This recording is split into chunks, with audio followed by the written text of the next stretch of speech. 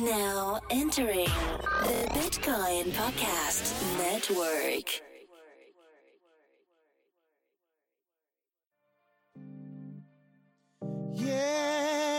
Yeah. Welcome to the Bitcoin Podcast. We in outshine. Bitcoins, we got them. Acquire, never sell. But catch us rolling deep like Adele. Bitcoin, blockchains, cryptocurrencies. Three guys faded talking Bitcoin, no fee. That's the free Bitcoin podcast, insane. And adoption is still the only thing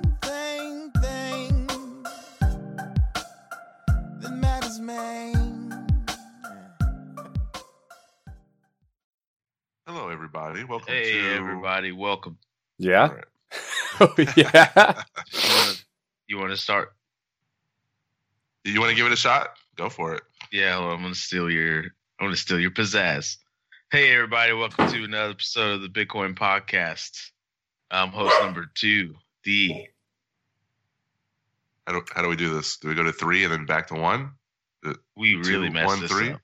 Let's just run it back for a few seconds and do what we normally do. We're gonna put that in the show, though. Hold on, I gotta mute. I'm gonna get my microphone mute on the ready because Chloe's in a fucking barking mood. Dude, just go put her in a chokehold real quick so we can get the show done. She doesn't do anything. That does nothing. All right. Hey, guys. Episode 168 of the Bitcoin Podcast. I'm your first host, Marcello. And I'm host number 2, D. Host number 3, Corey. What is up today? I know what's up. Ethereum price. That's what's up. That's right. Yup. It's currently at the time of recording. It is sitting at like 475. Let's just run the gamut real quick. Wait a second. Not just Ethereum price is up. We're just you know what they're going to call us someday? They're going to call us innovative investors. That's what they're going to call us. And they're going to say it like that too, with a little bit of a twirl at the end. So we're like, Bitcoin's at 8,500. Nope, 8610. Cash. Well, okay. Just when things, let's not be particular here. Okay, so 8,600 Bitcoin Cash is at 1,500 is what I'm seeing. Maybe 1,600 somewhere. This is on the app Coin Ticker. I've been using it for 5 years. I love it. I got Ether at 471. Litecoin at 83. Ethereum Cash at 22. And those are the biggies. Zcash is at 348. Am I missing any of the biggies? Monero probably. I don't really follow Monero. I probably should, but fuck it.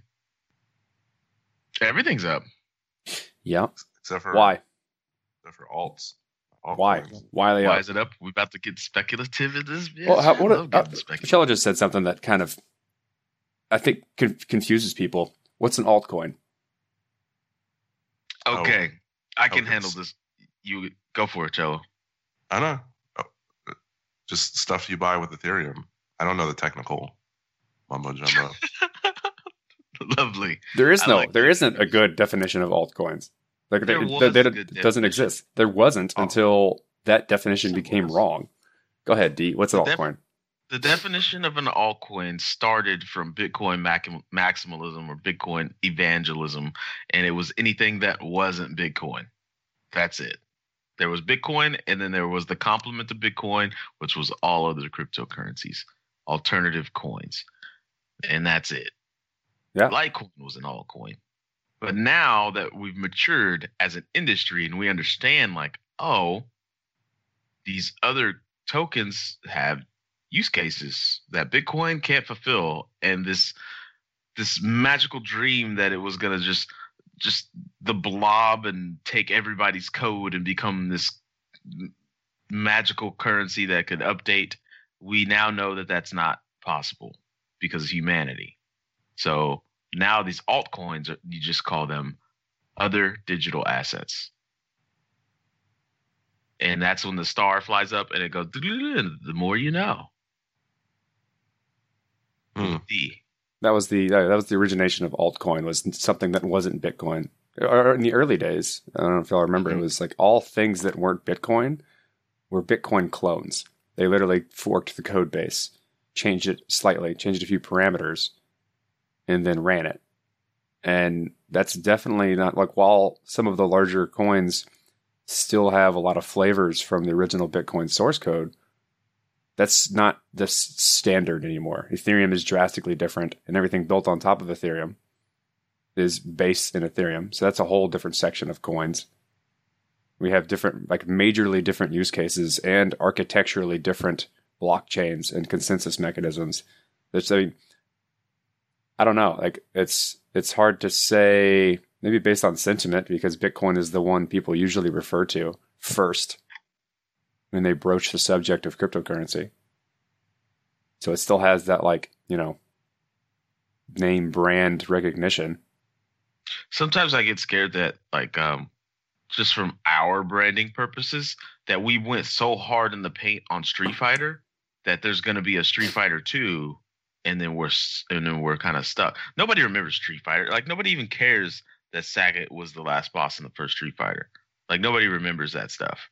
They do remember M. Bison very vividly, and everybody knows Blanca gets down on the spinny roll attack. I don't know what it's called. So we changed our name. We own the blockchainpodcast.com.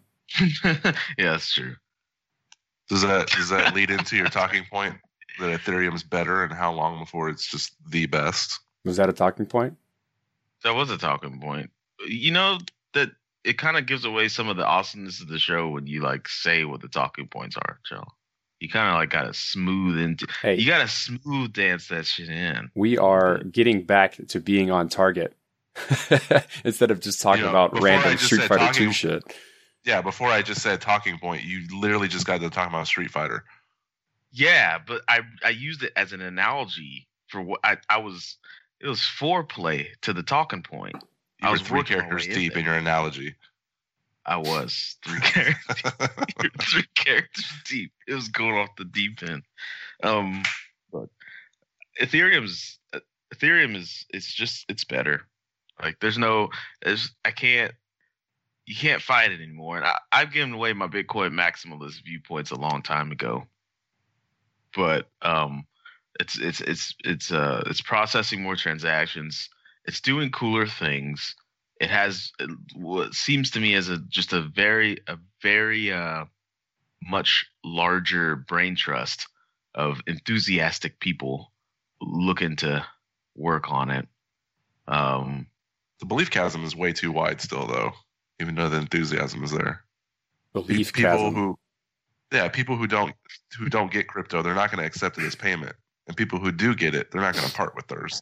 Well, it's the same shit. I mean, like investors, I think that we're seeing so many people, like the majority of the people who are coming into the space right now are investors, because those are the people that are going to care. It's, if you think about it from an everyday user's perspective, they're not going to care. They just want to do stuff that they couldn't do beforehand. But investors always care about this stuff because they want to be the first one. They want to understand what's happening and make money from it. And that's what happens with traditional investments. They search out what's happening and try and put their money on what they think is going to actually win. And that's what we're seeing happen in this space. And it's still difficult to use. It's hard to imagine everyday people using this technology on an everyday basis, because in reality, they probably won't interact with it at this level. No, they won't. And so, like, this might just be normal. This is what investors do. They find what's going to happen, what's going to pop next, and they put their money into it and try and make money off of it as it grows. But you still have all the usability problems, and we're just enthusiasts. Like, we don't mind using it because we've been doing it for forever. We've been playing with it, researching it, talking about it for the past, I don't know, at least 3 years for the podcast. Well, we also have a direct monetary incentive to do so. Yep. Yeah. I play with it all the time. Sometimes I play with it right before bed. It helps me sleep. So. Hey, you did say I'm going to just gloss right over that. You did say that you sent a 3-cent Bitcoin transaction from your ledger. Yeah, from my ledger to myself. I sent it from my ledger to my ledger just to test to see, because I saw. Actually, it was a case of being extremely pissed off at Bitcoin. So let me clarify why I did this experiment. I bought dinner with my colleagues just to prove that Bitcoin has value, because my boss is really every day. He's actually printed out a picture of that fake Satoshi Nakamoto and put it Dorian, so I could see it at 24 hours of the day. Like I could just see it out of the corner of my eye. And he's like, he says stuff like, "I bet you can't wait till this guy takes all your money." And I'm just like, you don't know what you're talking about. But anyways, I bought dinner, and the fee was $5 for a $25 dinner. And I was pissed. What app did you use? What wallet service? I used Jax. Okay. I used Jax. I sent it to a blockchain.info wallet. It was a sushi place outside this hotel, owned by a young guy. So of course he, deals in crypto. But when I went back, I checked and I was like, what the hell? $5 on the $25 meal for the fee is like 0.006 Bitcoin at the time. And I was like, this is dumb. So then I was like, and I go online, I see somebody else is like, oh, the fee's stupid. It's $10 or $10 thing. And I was like, yeah, this is getting dumb. So then I tested SegWit. I was like, there's got to be a better option. So I tested SegWit, sent transaction myself, and it was like 2 cents, 2 point something cents. Hold on. How did you get money into a SegWit address? I sent it to myself. Okay. Now that transaction should not be cheap. That should be a normal Bitcoin transaction. Yeah, that was a normal Bitcoin transaction. I sent it to myself from Coinbase. So I'm talking about, I sent it from a ledger address to another ledger address that I had. Okay. 2 SegWit addresses. And it was a very cheap transaction. And then I was thinking, like, why isn't anyone adopting SegWit? They don't know. Get it. Like, it's like there's I don't know. Like, I guess the wallets that people basically implement haven't forced them to move their funds. And when they do force people to move all of their funds, basically all of the little pieces of Bitcoin that are wrapped up in different unspent transaction outputs that their wallet keeps track of, it's going to be an expensive transition, right? Especially if the fees go up. So just moving your money, consolidating all of your old Bitcoin address funds, UTXOs, into a new SegWit address is probably going to be expensive, because for the past couple of years, the incentivization structure of Bitcoin was to create more and more and more smaller sets of UTXOs that your wallet just has to keep track of. Now you then have to consolidate all of these small pieces of Bitcoin into a new address, which amalgamates to like a really large, complicated transaction, which is expensive. Mm-hmm. And so that may be why people aren't using it. Consolidate an off-exchange wallet for the fork? Is that what you mean? No, SegWit is an opt-in technology. You have to send the Bitcoin you have currently in the addresses that you currently, where it's stored in the addresses that you currently own, to a new address. That's like you sending money to yourself. That's doing a transaction, a normal Bitcoin transaction. That's going to cost money. But you have to, for every little piece of Bitcoin that you have used and broken up and changed associated with a given address, say an address can be associated with hundreds of unspent transaction outputs. So it can unlock little pieces of Bitcoin along the blockchain from previous transactions that it's interacted with. Mm-hmm. And that's an input in a transaction, technically. So you can have multiple inputs into a transaction. So you take all of these inputs from previous transactions, and then you funnel them into a new address. Now that's a really expensive transaction. Yep. So that's probably why people aren't using it, is because it's going to cost money to move your money to a SegWit transaction or a SegWit address, especially if the keys that you own are associated with lots of little bits of Bitcoin, and not like I've only gotten Bitcoin once, and all of it sits in one address and one previous transaction output. So it just might take a while. So like people just start into accepting Bitcoin in SegWit addresses, so that slowly but surely, whatever Bitcoin they own gradually moves over into Bitcoin addresses, or so SegWit addresses. You know what I would think that it could be a UI thing that people do is like whenever you're about to send a transaction, the screen goes dark a little bit and it highlights the fee box and it says, "Look at this fee. That equates to this much USD. High, right? Well, there's a better option." That'd be great, but good luck getting wallet providers to do that. I mean, they should. That should be a part of the user experience for them to understand how much of a fee they're actually sending. I guess we're just dropping the ball on so many. Like, there's so many educational gaps when it comes to educating the consumers, and because with such a high learning curve like this, you've got to fill those gaps for the consumer, or they're just gonna flee. Like when one consumer figures out, like, wait a second, I just paid $5 on $25 bill. That's 20%. Bitcoin sucks. Never again. And they're gonna go straight back to the old system where they only get charged taxes, and they're fine with that. All right. So what happens if everybody does that? No one actually uses the currency. Well, we all know what happens then, Corey. I'm gonna keep harking back to it. We all know what happens then. Nobody uses it, and they go to Ethereum or Ether. Well, they go to something. But they go to something else. They go to something else. We got a little bit off task. What happens if Ethereum is better? Well, it's not what if. Ethereum is currently it's processing more transactions. You can do cooler shit. So I think that something that happened this weekend with me lets me know that mass adoption is getting weirder. Is I was wearing this Ethereum shirt yesterday. I went to Target. I bought something. Well after the rush. I'm not into that Black Friday shit. So I went to Target, and the guy that helped me, the very first thing he says to me is not like, "How can I help you, sir?"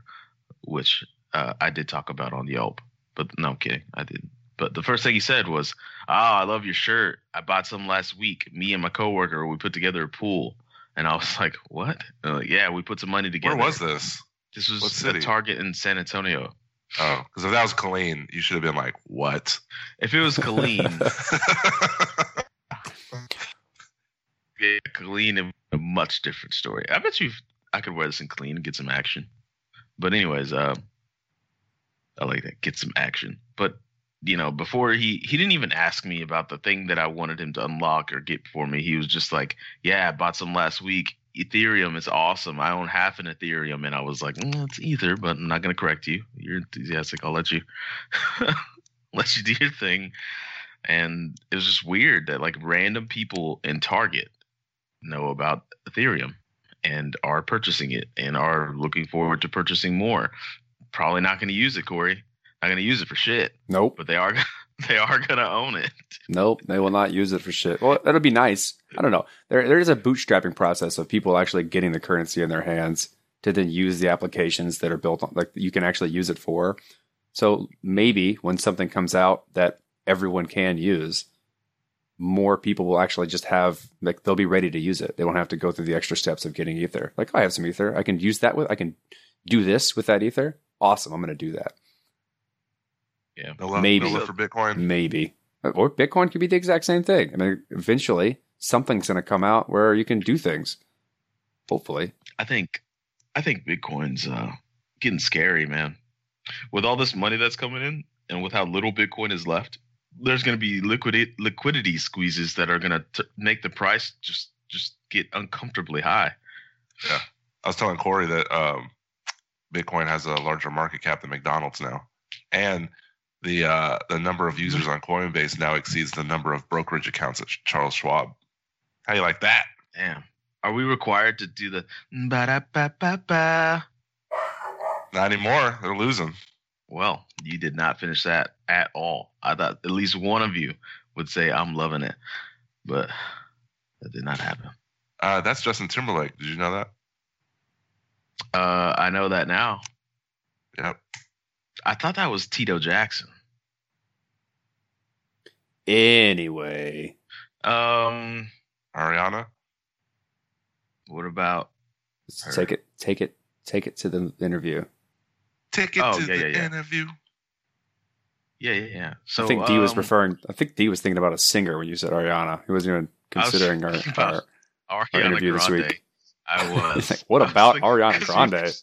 We were just talking about Justin Timberlake, and then you said Ariana, and so I was like, "Oh, Ariana Grande, she's a pop star." Next level transitions. Yeah. Okay, so Ariana Samson. No, I'm kidding. It is Ariana Simpson. Previously with BitGo, now she's a venture capitalist, and she looks into investing in people, not products. It was very, very good interview from someone who's been in the space for a very long time and has had the pleasure of watching it mature just like we have. She also does not like your idea, Cello, to have a Shark Tank for ICOs. She graciously declined that being a good idea. She's wrong. She left an out. She's wrong. She don't know shit. I didn't say that. I just said she's wrong. Oh, you didn't say that. I was making it. I wasn't in on this interview, so she also likes books, running, skiing, and traveling. So that's all I got. Isn't that on her like a website? Pretty sure it's on her Twitter profile. Yeah. What else do we know about Ariana? Well, it was a great talk. Awesome. So, without further ado, here it is. What's up, everybody? Today we are blessed with the presence of Ariana Simpson joining us to discuss all things that she is into for the crypto space. Of course, I'm joined with D. Marcello is out today. He has some family matters to attend to. So, let's get started. Why don't you give us a nice introduction on how in the world you found yourself in the crypto space, and then the crazy journey you've been on to be where you currently are. Sure. So I would say the biggest kind of piece of my journey down the Bitcoin rabbit hole was a trip to Africa. So a few years back, I had been working in New York and decided to go travel around Southern Africa for a few months. And as part of that trip, I spent some time in Zimbabwe. And I was there basically right after the worst of their hyperinflation. So at that point, they had to switch over to the US dollar to restabilize the economy because at the peak of its inflation, basically the currency had been devaluing by half on a daily basis, which is really pretty crazy. And so that obviously threw the entire country into economic disarray. And so I was there, and obviously this hearing these stories made a pretty big impression on me. So when I returned to New York, after my trip, I was thinking a lot about what might be possible in a world in which, a corrupt central government didn't control all of the currency or the means of exchange. And therefore, when a friend of mine, who now actually runs a Bitcoin company, Blockstack, told me about this thing called Bitcoin, and I read the white paper, the pieces kind of coalesced in my head. And so I started thinking about it, doing a lot of research, and got really excited about the possibilities I saw there. Was that Munib or Ryan? Blockstack? Ryan, yeah. So Ryan and I knew each other from, his pre-Bitcoin days, and he was actually working on a healthcare startup at the time. And then, eventually he decided that Bitcoin was the thing, and here we are a few years later. I think you were hit the nail on the head on that one. Yeah, it's actually funny. I was talking to him just the other day, and he, I thanked him because I said, you've completely changed the entire course of my life many years ago when you told me about Bitcoin, and for the better, I would say.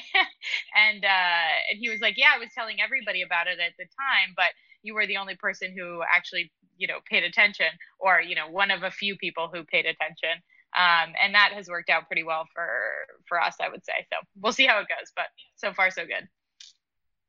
Cool. So how has the VC space been treating you? Have you found that?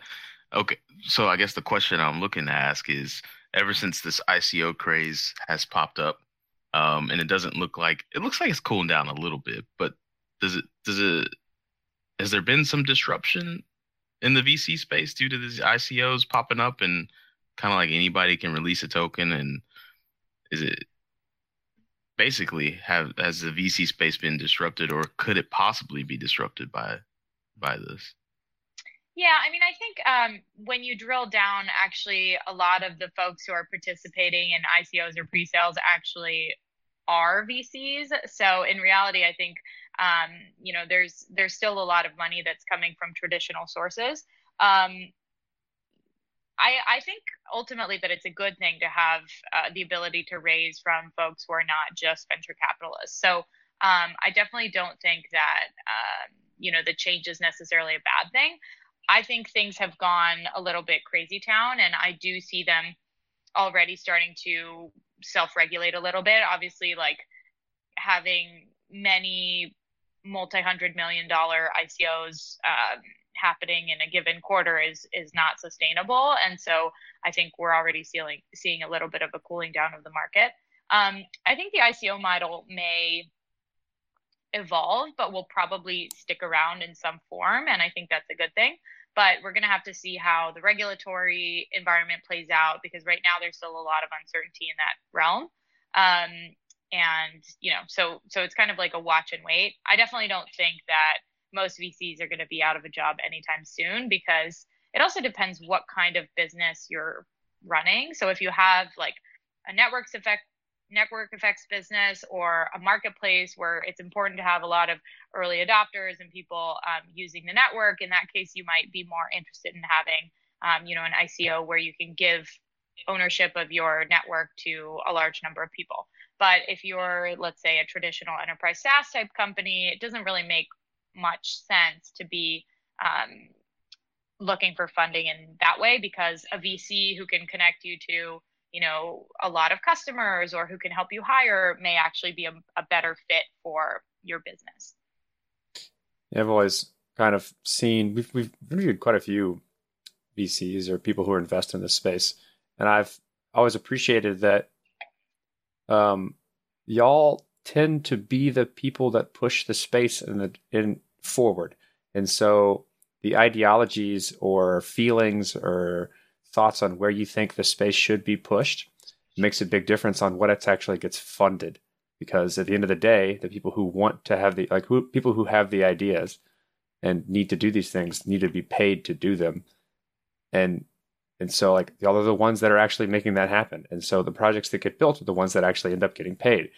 And like how do you decipher, or how do you pick what should be funded and where this space should go? Is it like the VC, because there's plenty of VCs being popped up right now, especially right now due to a lot of like the influx of wealth from cryptocurrencies. Is it just the ones that get the right prognostication, or is there room for everyone to win? Well, I think the way I approach investing is very much founder first. So I try to look for founders who are really driven and who have that kind of intangible hustle quality. They tend to get things done really quickly, not take no for an answer, and just be willing to plow through any obstacle to get what they're trying to get done. And this doesn't necessarily, there's a lot of different personality types that can actually embody this sort of spirit. Some people are louder, some people are quieter, introvert, extrovert. But I think that like drive and determination to achieve the thing is really a shared attribute.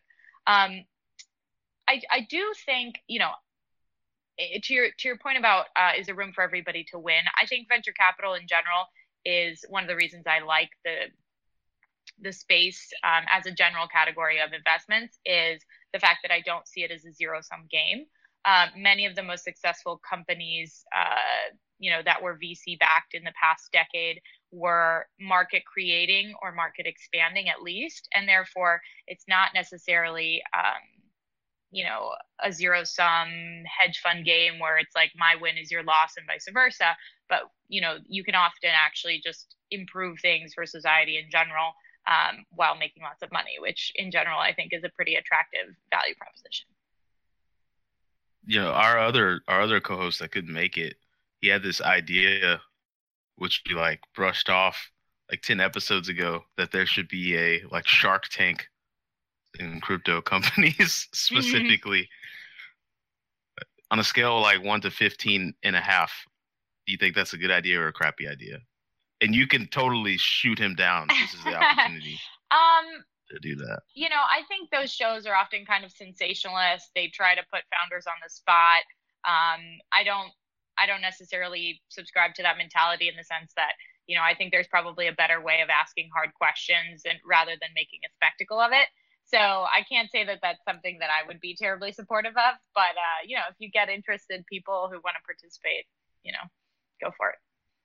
So you shot him down, Cello. That's a 2 on that scale, just in case you weren't listening.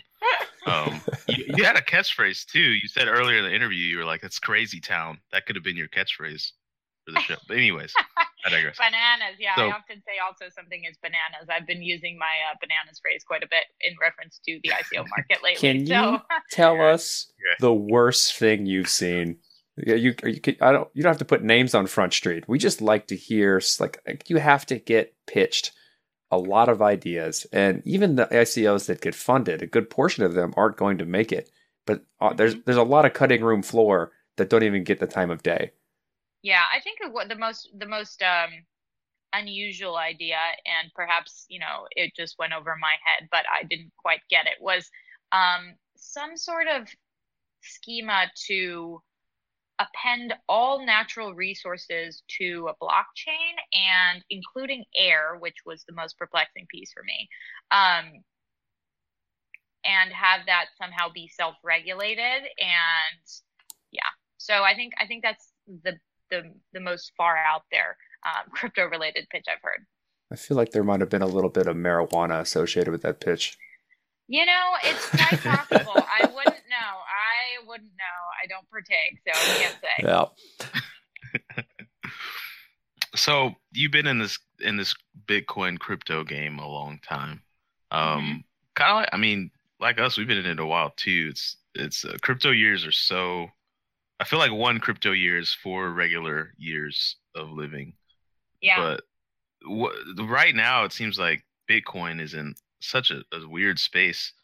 And do you see this being like a brand tarnishment for the general population? Because adoption is really the only thing that matters. That's what we kind of preach here. And as it seems like we're getting closer and closer to finally getting that snowball rolling down the hill of adoption, now we have this like internal civil war of it seems a little kooky. Do you think that this could risk Are adoption? you referring to the Bitcoin Cash scaling debate, yeah. or what? That nonsense. Yeah, I think the whole thing is a little bit ridiculous in the sense that obviously scalability is a huge issue, but I think that it's become very much like a political issue at this point rather than hey, let's work together and figure out the best technical solution here. I actually think that, personally, I prefer other solutions such as Lightning Network or things like that as solutions to this issue. Ultimately, I think Bitcoin, BTC, wins just because I think there's Bitcoin has at this point overcome what I consider to be one of the hardest challenges, which is convincing a large number of people to buy it and that it has any value. And so I think at this point, Bitcoin is ahead just because it's kind of the first mover. And so I don't know. I have a hard time thinking that Bitcoin Cash is going to supplant it as the main chain. But, time will tell. I haven't sold my Bitcoin Cash, so just holding the optionality for now. Yeah, why not? It came for free. Exactly. What that's a decent segue to something I want to kind of get at you, because you have, I would feel, a decent feeler for the general landscape of what's going on. What people are trying to build is typically trying to solve problems that currently exist in the landscape as it stands today, or where they think it could be in the future. What are some dark clouds off in the distance that you see amongst the entire cryptocurrency community, and along with like whether or not you think they're going to be like tackled in any meaningful way. Well, I mean, I do think that scalability is a big one, and that applies to Bitcoin, where it's become a very contentious issue, but it also applies to Ethereum. And, it's not really clear whether it's going to be Casper or Truebit or any of the other proposed solutions to this issue that ends up becoming the one that's adopted, or if it's, something else entirely. So, I think that's you could argue it's an existential threat for sure. Other things, I mean, I think adoption is still a challenge, and it's still not trivial to buy and hold large amounts, but even any amount of Bitcoin today. And so I think obviously the barrier to entry is being brought down, and companies are working more on building user-friendly products, but I actually think that usability and user-centric design is something that's been lacking historically in the crypto community. And so I hope that more companies and more products that are coming out in the next few years will take that to heart and really start to focus on how can we design for the user in such a way that the user doesn't have to know like what a hash is, or even, necessarily what a private and public key is. And how can we make security turnkey and just make things easier to use and less daunting for new entrants into the space. I couldn't agree. I think it all kind of depends also on how you wrap it up for the user, because I was thinking the other day, and I came to the conclusion, like, I don't think anybody really cares about their private key. Like, only people that have been in the Bitcoin space for a really long time even care. Like, when I show new people Bitcoin and I send them over to Coinbase and they're like, oh, cool, it's that easy. It's just like my bank account. And I'm like, kinda. Yeah. But I think that, so I guess here's a question in this, is that when we get to the point where it is user friendly, do you think all of these like keystones that Bitcoiners and cryptocurrency heads hold on to so close to the chest, is that stuff even going to matter? Like private key management and multi-sig does the end user even need to know these things, do you think? Well, I think it all depends how far out you're looking. I think now they definitely do. I would hope that, in 10 years, the answer is no, because it's been, a lot of that stuff has been abstracted away in such a way that the user is able to transact securely without having to know anything about cryptography or math or anything else. And I think, we've seen the internet, we've seen most major technology products or networks become significantly more user-friendly and easier to use over time. And so I think Bitcoin is similar in that sense. And so hopefully that's the direction that we're going. I have to kind of, I don't know, there's something about the way things are built in this space that makes me feel like there's a certain level of social behavior that has to exist in anything that is fundamentally blockchain. Because it's a completely different infrastructure on how the computers are talking to each other, and where the trust is placed, like where the data and the data like management is placed in these systems. When you interact with a system built on this infrastructure, you have to interact with it differently than how you interact with things that we've messed with and played with throughout the entire history of the internet. And so, like, regardless of how much you abstract away, I'm not sure you're going to be able to get away from being responsible for your own information, which is something that humans, or the way people interact with the internet, just don't get because we've never had to really. And I guess I hope so. I guess what is involved in being responsible, though, can be very difficult or it can be very simple. And so that's what I'm getting at. I mean, for example, like, before the advent of computers, if you had to, have a library or a file cabinet, you had to keep it organized. Like, you had to do that manually. Now you can hit, alphabetize, and boom, your computer does it automatically. So in some sense, you're still responsible for it, but the tools that you have and the way in which, you interact with the system has changed dramatically. And so, that's all I'm hoping, that it just becomes a lot easier to do the right thing in terms of managing your security and your privacy and your data.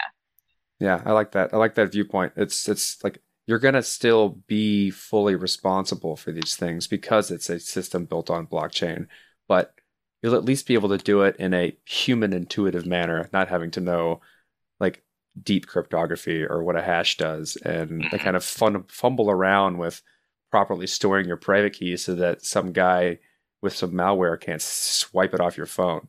Mm-hmm. Right. Yeah, I mean, sometimes I wonder where's the cutoff for usability and user friendliness, because I know, like, I think there's this little mantra going through the community that make it so easy your grandma can use it, but like, my grandma can't use a remote control, so like I just gave up hope. You just give up you give up hope on those people sometimes. It's like, we're just not gonna worry about them. Let's focus it down a little bit. Yeah, that makes sense.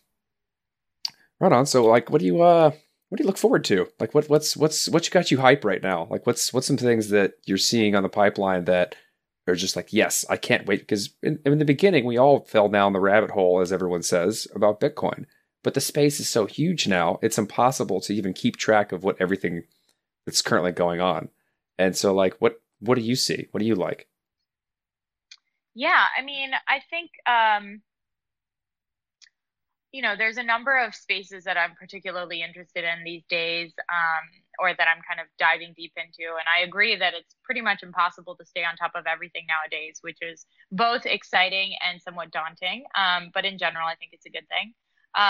It just means that there's a lot of smart people working on exciting projects, which is generally a pretty strong signal for a given space. But I've been spending a lot of time recently looking into privacy coins, because I think that the ability to transact privately and with both anonymity and confidentiality is an important financial and personal right that people should have. And I think Bitcoin has been widely considered to be anonymous, but in reality that's not true, because addresses only provide a fairly thin veil of anonymity, particularly if addresses are used multiple times.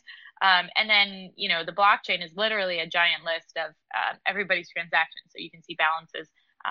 And so it's not confidential either. So I think privacy coins, which were designed with privacy as a core feature, are going to probably, pick up some steam, just because folks are going to realize that if they're transacting in Bitcoin, without using CoinJoin or anything else, they are exposed to eyes watching the blockchain. And so for a number of reasons, I think I can see why folks would want to be using privacy coins to transact instead. So that's one of the areas that I'm finding particularly interesting these days. I think Zcash folks just got really happy, if they even listen to our show. Zcash, Monero. I mean, there's a lot of interesting stuff happening in the space. And I also enjoy the fact that there's a number of teams that are working on this and really pushing the cryptography of the math forward. So, Dan Bonet and some of the Blockstack guys came out with a paper on bulletproofs, which, has been in the works for a while, but I think they just announced it last week officially with the full paper at Scaling Bitcoin. And they were basically, the goal of that is to, help reduce the size of some of the range proofs that are needed for some of the, blockchains and coins, and then also to eliminate the need for a trusted setup, which certain protocols currently require, including Zcash, for example. Yeah, I was at the DEF CON talks, and one of the days was almost solely dedicated to discussing new improvements with zero knowledge snarks and starks.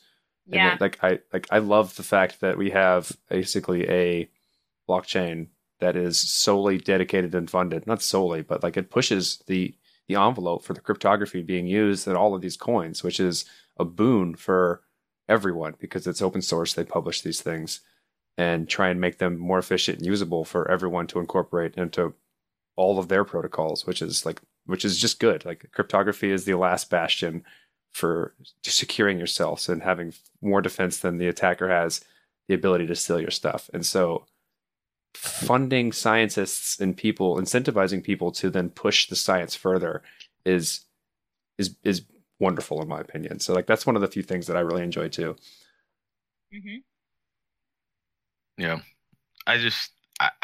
what I get excited about is like chain interoperability, and it doesn't seem like a lot of the community gets too excited about that. But I think it would be awesome if all these awesome projects had a way to be a little more synergistic. But I don't know. That's just the hope of mine. Yeah, I mean, some folks, like some of the Lightning Networks team is working on like cross-chain atomic swaps and things like that. So people are definitely working on it. And I think it'll be interesting to see how soon we can have some of those options live on mainnet. I was listening to a podcast the other day where someone was basically saying maybe a real innovation, like a real next level scenario for the blockchain space happens maybe once every 4 years, and everything else is kind of just gone by the wayside. Do you agree with something like that? Do you feel like or if that is the case, it will speed up as the entire space grows kind of almost exponentially? No, I don't think I agree with that. I mean, I think there are certain things which are literally a step function change. And you could say, like, in my opinion, the original Bitcoin white paper was that. So that's the kind of like monumental thing, which then allows for, a series of other projects and networks to be developed and kind of starts a cascading effect. But if we're talking within the Bitcoin ecosystem, I think it's much more gradual than that. And I think, it's a lot of chipping away at hard problems, which over time amounts to something. I don't necessarily think that I could point to one important thing which happened every 4 years. Yeah. Cool. I got a question. I'm trying to win an argument with my boss. Do you think Satoshi Nakamoto matters? What do you mean by matters? Period. Just like the identity matters? The identity, I guess the identity. He's so hung up on the fact that it's just this mysterious entity, and the mysterious his exact words were nefarious beginnings of Bitcoin make him shy away from the entire space. And he thinks that Satoshi Nakamoto has a magic backdoor and that one day he's going to suck out everyone's money. Like, it's very outlandish. Sounds like your boss doesn't know what he's talking about. Yeah, I definitely don't. Try to tell him. Yeah, but he listens to the show now, so I'm trying to win an argument. I don't agree with that. I would say that, he or she or they do at this point own a significant amount of money. So if they ever decide to move that money, that might be an interesting, that's literally billions of dollars. So that's a meaningful amount. And, I think we're still pretty early in where I think the Bitcoin market will go. So it may eventually be tens of billions or more. So, that's obviously meaningful. But I think at this point, the protocol's been out for almost a decade. A lot of really smart people have been banging on it. And I think if there were vulnerabilities, those probably would have been found by now. And from an ideological perspective, I don't think it matters either. I mean, I think the whole point of the system was that the system runs itself and that there doesn't need to be sort of like a founder god associated with it. So I guess I disagree with your boss. Help me win an argument. I'll still probably be buying him lunch, but help me win an argument. So we got one last question, toughest question we ask, and it is in 10 words or less. Can you describe Bitcoin? 10 words. Okay, let's see.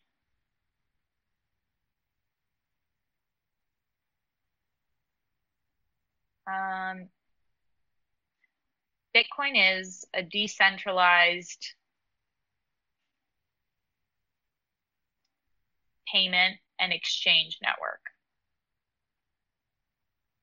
All right. What you got, Corey? I guess Maybe if I could add trustless in there, I would throw that. You got in room. there You have room. somewhere. yeah, you got 3 words. You can add some adjectives if you want. I think we're good. There we are. All right. We're good? Succinct. It's funny to Well- hear people's abstractions on how like their top layer description on what they feel this technology is. So thank you for coming on the show. Absolutely. Thanks for having me.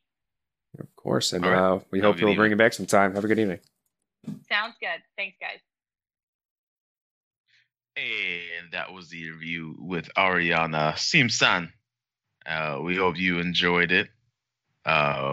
We hope that you gained some insight into what it's like to be in the shoes of a venture capitalist and what things that they look for. And I hope it helps you make daily decisions.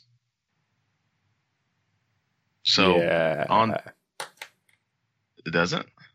No, I like talking to them. It's curious to see where they put their money. They're the ones that end up funding a lot of the projects that actually come to fruition or don't come to fruition, and I'm curious to see like what they think should be invested in. I, like most red-blooded Americans, have dreams of becoming a venture capitalist one day. I want to change people's lives by will-bearing money into their bank accounts and then seeing if they can change mine by making it grow. You know, everybody has that dream in America. Out of all of the Shark Tank people, because everyone watched Shark Tank, which one are you? I'd probably be a little bit more a mixture between Cuban and the guy that sits on the far right that is into techie stuff, or at least acts like he is. Yeah, that guy. I'm a fusion between those two. Like I'm not gonna leap at something. I'm not gonna embarrass somebody with their dumb idea. But I do need a very good idea that's a little bit in the tech-esque category, like using technology to do something innovative. Cool. Well, what about you? Probably Hirschbeck. Please say the chick. I was thinking on saying Barbara. No, I think I'm There's 2 Hirschbeck. chicks. The QVC lady, which I've forgotten her name off the top of my head. Barbara, isn't it? And Barbara. Lori. Lori. I know who you You guys are true sharkies. I know who you are without even needing to ask you. You're Mr. Wonderful, son. Yup. Your idea sucks, and I'm not going to invest in it. I pass. Here's an offer. It's terrible. You're going to take it because you Definitely. want the money. Yeah. I'll give you $5 for 75% of your company. What? That's not even remotely what I asked for. Let's How am I gonna make money? He let's doesn't wrap even this do up. that. Let's wrap He this doesn't up. spoil this. This has already gone on long enough. Yeah. Oh, hey, I should mention that Ariana denied being on our show early on, but we're such a force now. You can't say no to us. Do we have That's not sponsors? She just wanted to come on. No, we don't. Sponsor free. This don't have any episode sponsors? is not sponsored to you by anyone. Oh, we're brought to you guys I by got some in the works. Dasani water. The water that no one likes, but everyone will drink when they're thirsty enough. Yeah, we have quite a few sponsors in the works. Mm-hmm. Yep, some DevCon 3 vendors. BitConnect You'll is hear about not it one of them. Yeah, fuck a big connect. Nope. Fucking lames. Craig Grant or whatever his name was, I talked to him once. Like, you used to be chill. Now you're all like, hey, look at my Bitcoin Connect wallet. Look at this hotel I'm staying in. And look at this Lamborghini. It's like, dude, get over yourself. Let's find us on all the things, podcast wise. Yeah. So on Twitter, we're at the BTC Podcast. The BTC Podcast. You could tweet at us. We'll tweet back. Let's see. On medium.com/the Bitcoin Podcast, we have blogs there, blurbs there. We write about things when we're feeling like intellectual and deep. So we write about things there on the blog. What else do we do? Our Slack. Yeah, join the Slack. So the BitcoinPodcast.com or the EthereumPodcast.com or the BlockchainPodcast.com. You can get to our website and you can join the Slack where we talk about all kinds You're of certified things. now. Yeah. And, we got an SSL certificate, which means you can pay us in BAT if you don't want to see ads. But we don't even have that many ads. But we're thinking about putting a bunch of ads up, so then you do pay us in BAT. Ha, sneaky. How does that even work? Have we ironed We'll worry out the about that details? later. I'm working on Okay. it. Yeah, so you can pay us in BAT if you want to. What else do we do? Listen to us. Listen to us on all of the podcasting avenues. That's right. We're on iTunes. We're on Podcast Champion. We're on Podcast Blaster. We're on Podcastitunes. We're on Podcast Are you making things Nation. up? You're making things up. I am, but I figure that there's a pretty good probability Those are good names. Those are good podcast app names. So, if whatever your favorite podcasting app of choice is, there. Now, if you want to listen to our older episodes, because we found out like certain apps close off our feed after a certain number, you can go to our website, and our older episodes are like it's like history being spoken. Like we talk about how crazy things are getting the prices at $500, and it was a lot different then. And I think they're well worth listening to. They're worth your time. Did I miss anything? Nope. On a personal note, Cello heavily doesn't sponsor but endorses the Movie Pass. Is that correct, Cello? It's even lower now. Now it's only $6.95 a month. You have no excuse. $6.95 a month to see all the movies you ever wanted to see? One a day. I don't go to the movies. I don't think I would go to the movies even if I had that. Oh, And that's not for you. Dude, if you get two, that's $12 a month for you and Aaron to see all the movies that you guys want to see instead of paying for itself. Yeah, I don't go to the movies. Maybe I you're could. missing out. Maybe Hollywood is just offering all this amazing artistry that you're just missing out on because you don't like the popcorn prices. Doubt it. Damn. Anyways, yeah, that's it, guys. Take off. Have a good day. Or have a day. Play the outro. You just take Ken's stuff like that.